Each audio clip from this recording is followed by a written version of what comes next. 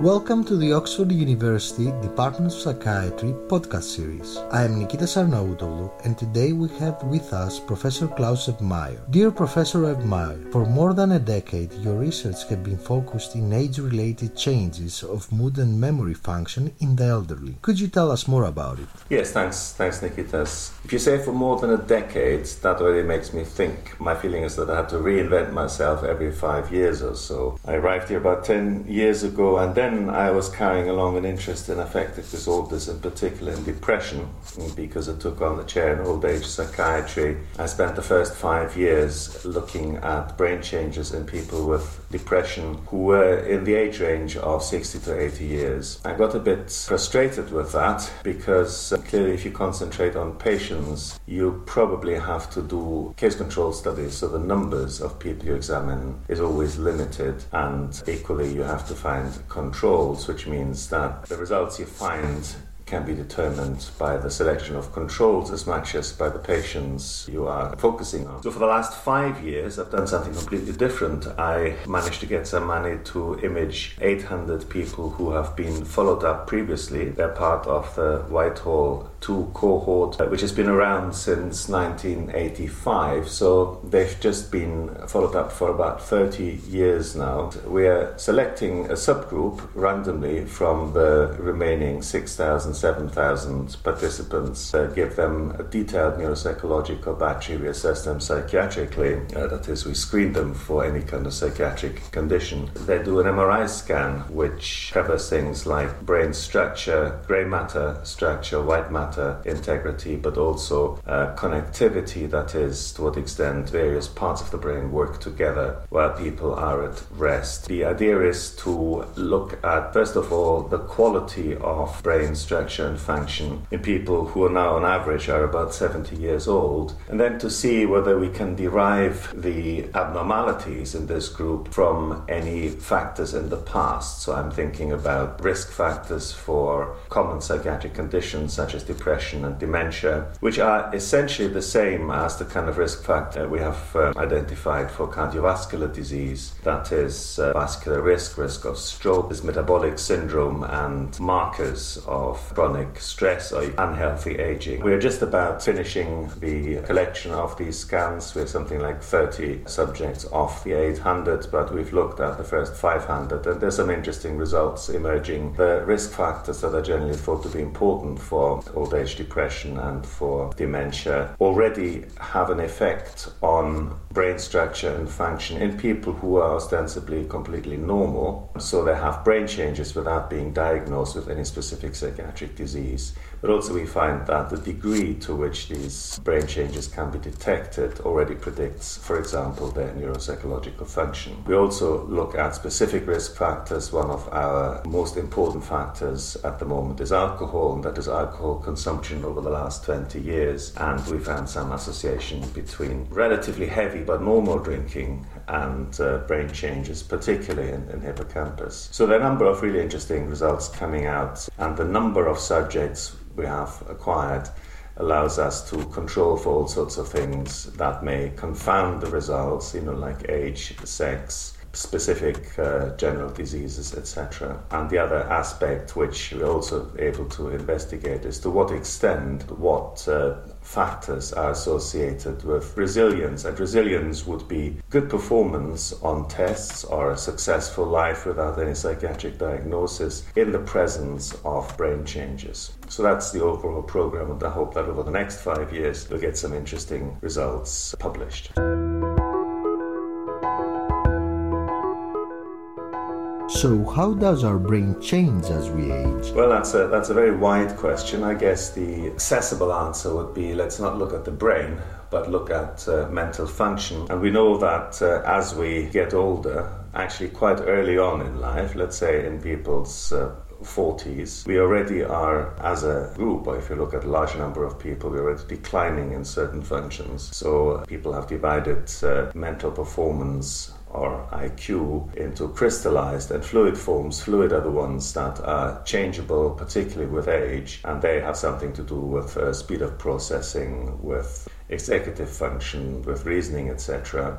whereas other aspects like language-related performance tends to be relatively stable over life. So there clearly is something happening. It's not necessarily all bad. If you give a complex task to young people and then to old people, you sometimes find that they perform equally well, but they get to the same target with different strategies. Younger people tend to be quicker in their responses in many of the components of their task, but overall the planning tends to be a bit more haphazard, whereas older people tend to be more strategic about solving a task and may move slower but arrive at the aim at roughly the same time. So that implies already that there is a degree of plasticity, or at least a degree of compensating for certain difficulties, for example, a slower response. I think that is really the fascinating thing about brain aging, that there are changes that are not necessarily negative. I mean, it is true that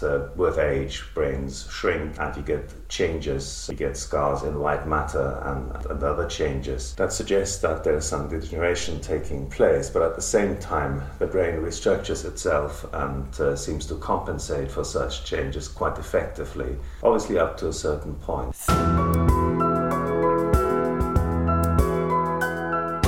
Thinking outside the box, how would you describe to a 5-year-old child what Alzheimer's disease is? To start with, I probably wouldn't give a 5-year-old child, in fact anybody, a lecture about Alzheimer's disease. I think the way to explain psychiatric illness to somebody who hasn't experienced it firsthand is to start from their own experience and to follow a process in which you ask them, for example, have you noticed something different about granddad or granny? And then the child may actually come up already with some very pertinent observation, and then you can use those observations, put them into context and explain what's happening. So I wouldn't confront anybody, never mind the child, with an explanation as such, but I would try to find out how they experience this other person's illness and then build on that and help with categorizing certain things. So for example, if somebody is irritable or somebody doesn't remember something which is perceived as neglectful or deliberate, I may be able to say, look, she or he actually cannot remember from time to time what happened. So you have to just repeat again what you said before. It's not ill will on their part. It's not that they don't like you or whatever. You just have to be aware that if you tell them something, it won't be there maybe half an hour later.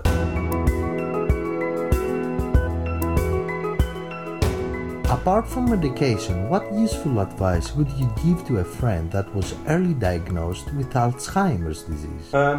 Okay, that's a difficult one. I guess I would try to include advice that I would give patients, so I would make sure that they have thought of the future, they have considered things like power of attorney. I would maybe voice my concern if they were driving and I felt that was unsafe. So there may be some practical things that would need dealing with, but on the other hand, I would just suggest that the best thing to do is to enjoy life as much as possible and not be put off by the condition. I think it's in the nature of Alzheimer's disease that certainly after a while people are not aware of the extent of their difficulties. So it's often not difficult to get people to focus on the positive side of life because they don't have to ruminate about the future and about the possible consequences of their illness.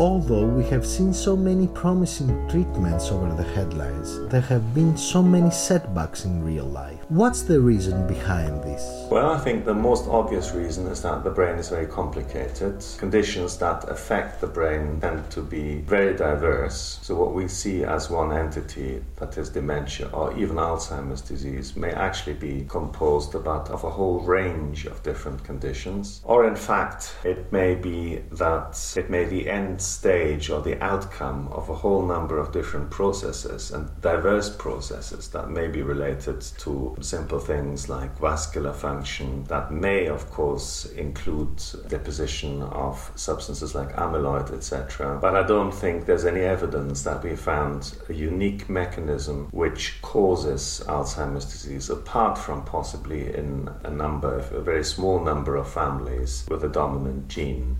who tend to develop the disease. So I think it's a multifactorial, multi-causal condition. The final common pathway, which would be losing brain cells and losing brain function, is so distant from the original causes that it is very hard to find a mechanistic treatment that's going to help everybody. We obviously can boost certain aspects of brain function while the brain is still intact. I think there will not be a single treatment. I doubt that, for instance, removing amyloid from the brain is going to solve the issue. I think it's more complex than that because we don't really understand how the brain works. But I doubt that there's going to be a single treatment that's going to be effective for the majority of patients.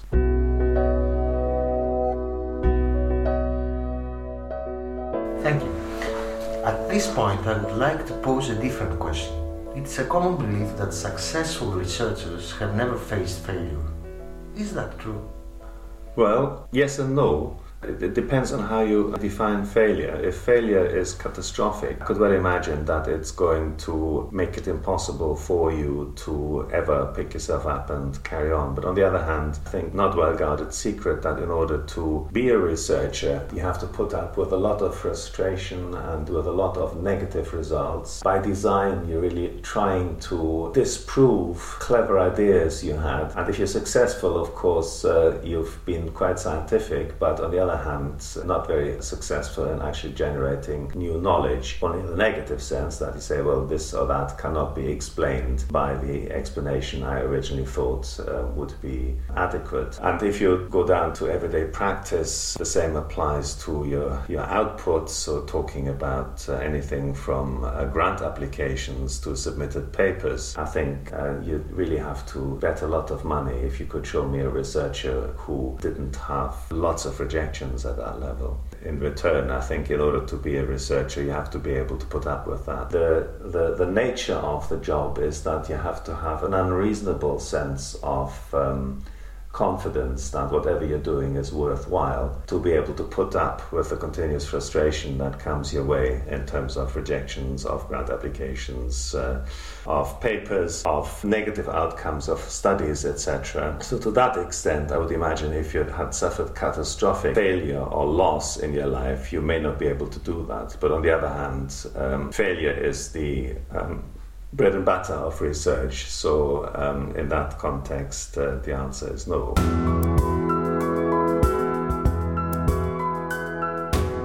And what advice would you give to people who want to get involved in research? Okay, well, there are obviously different levels. I think everybody who relies on research to direct their actions really needs to understand what conclusions you can draw from research. So from that point of view, you may be good enough to read textbooks and read reviews and think about it, but to do a bit of research and get your hands dirty, as it were, may be helpful really to understand to what extent you can rely on research results and how you can interpret results to guide your practice later on. On the other hand, if you want to become a pro, somebody who does research for a living, I think it's first of all that there are two aspects to it. One is that you cannot be guided alone by the content of the research. Let's say you're interested in schizophrenia. That's not enough. You have to have a method that is of a certain sophistication and that goes beyond just thinking hard about a certain condition. And in psychiatry, that means becoming an expert in a particular method, whether that is pathology or whether it is biochemistry or pharmacology or electrophysiology or even the physics of imaging, in order to add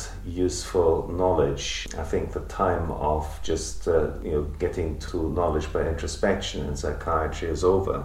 So one advice is learn a trade, learn a method that will be applicable to the topic of interest and that is likely to lead to new results. And the other advice is do what is enjoyable for you.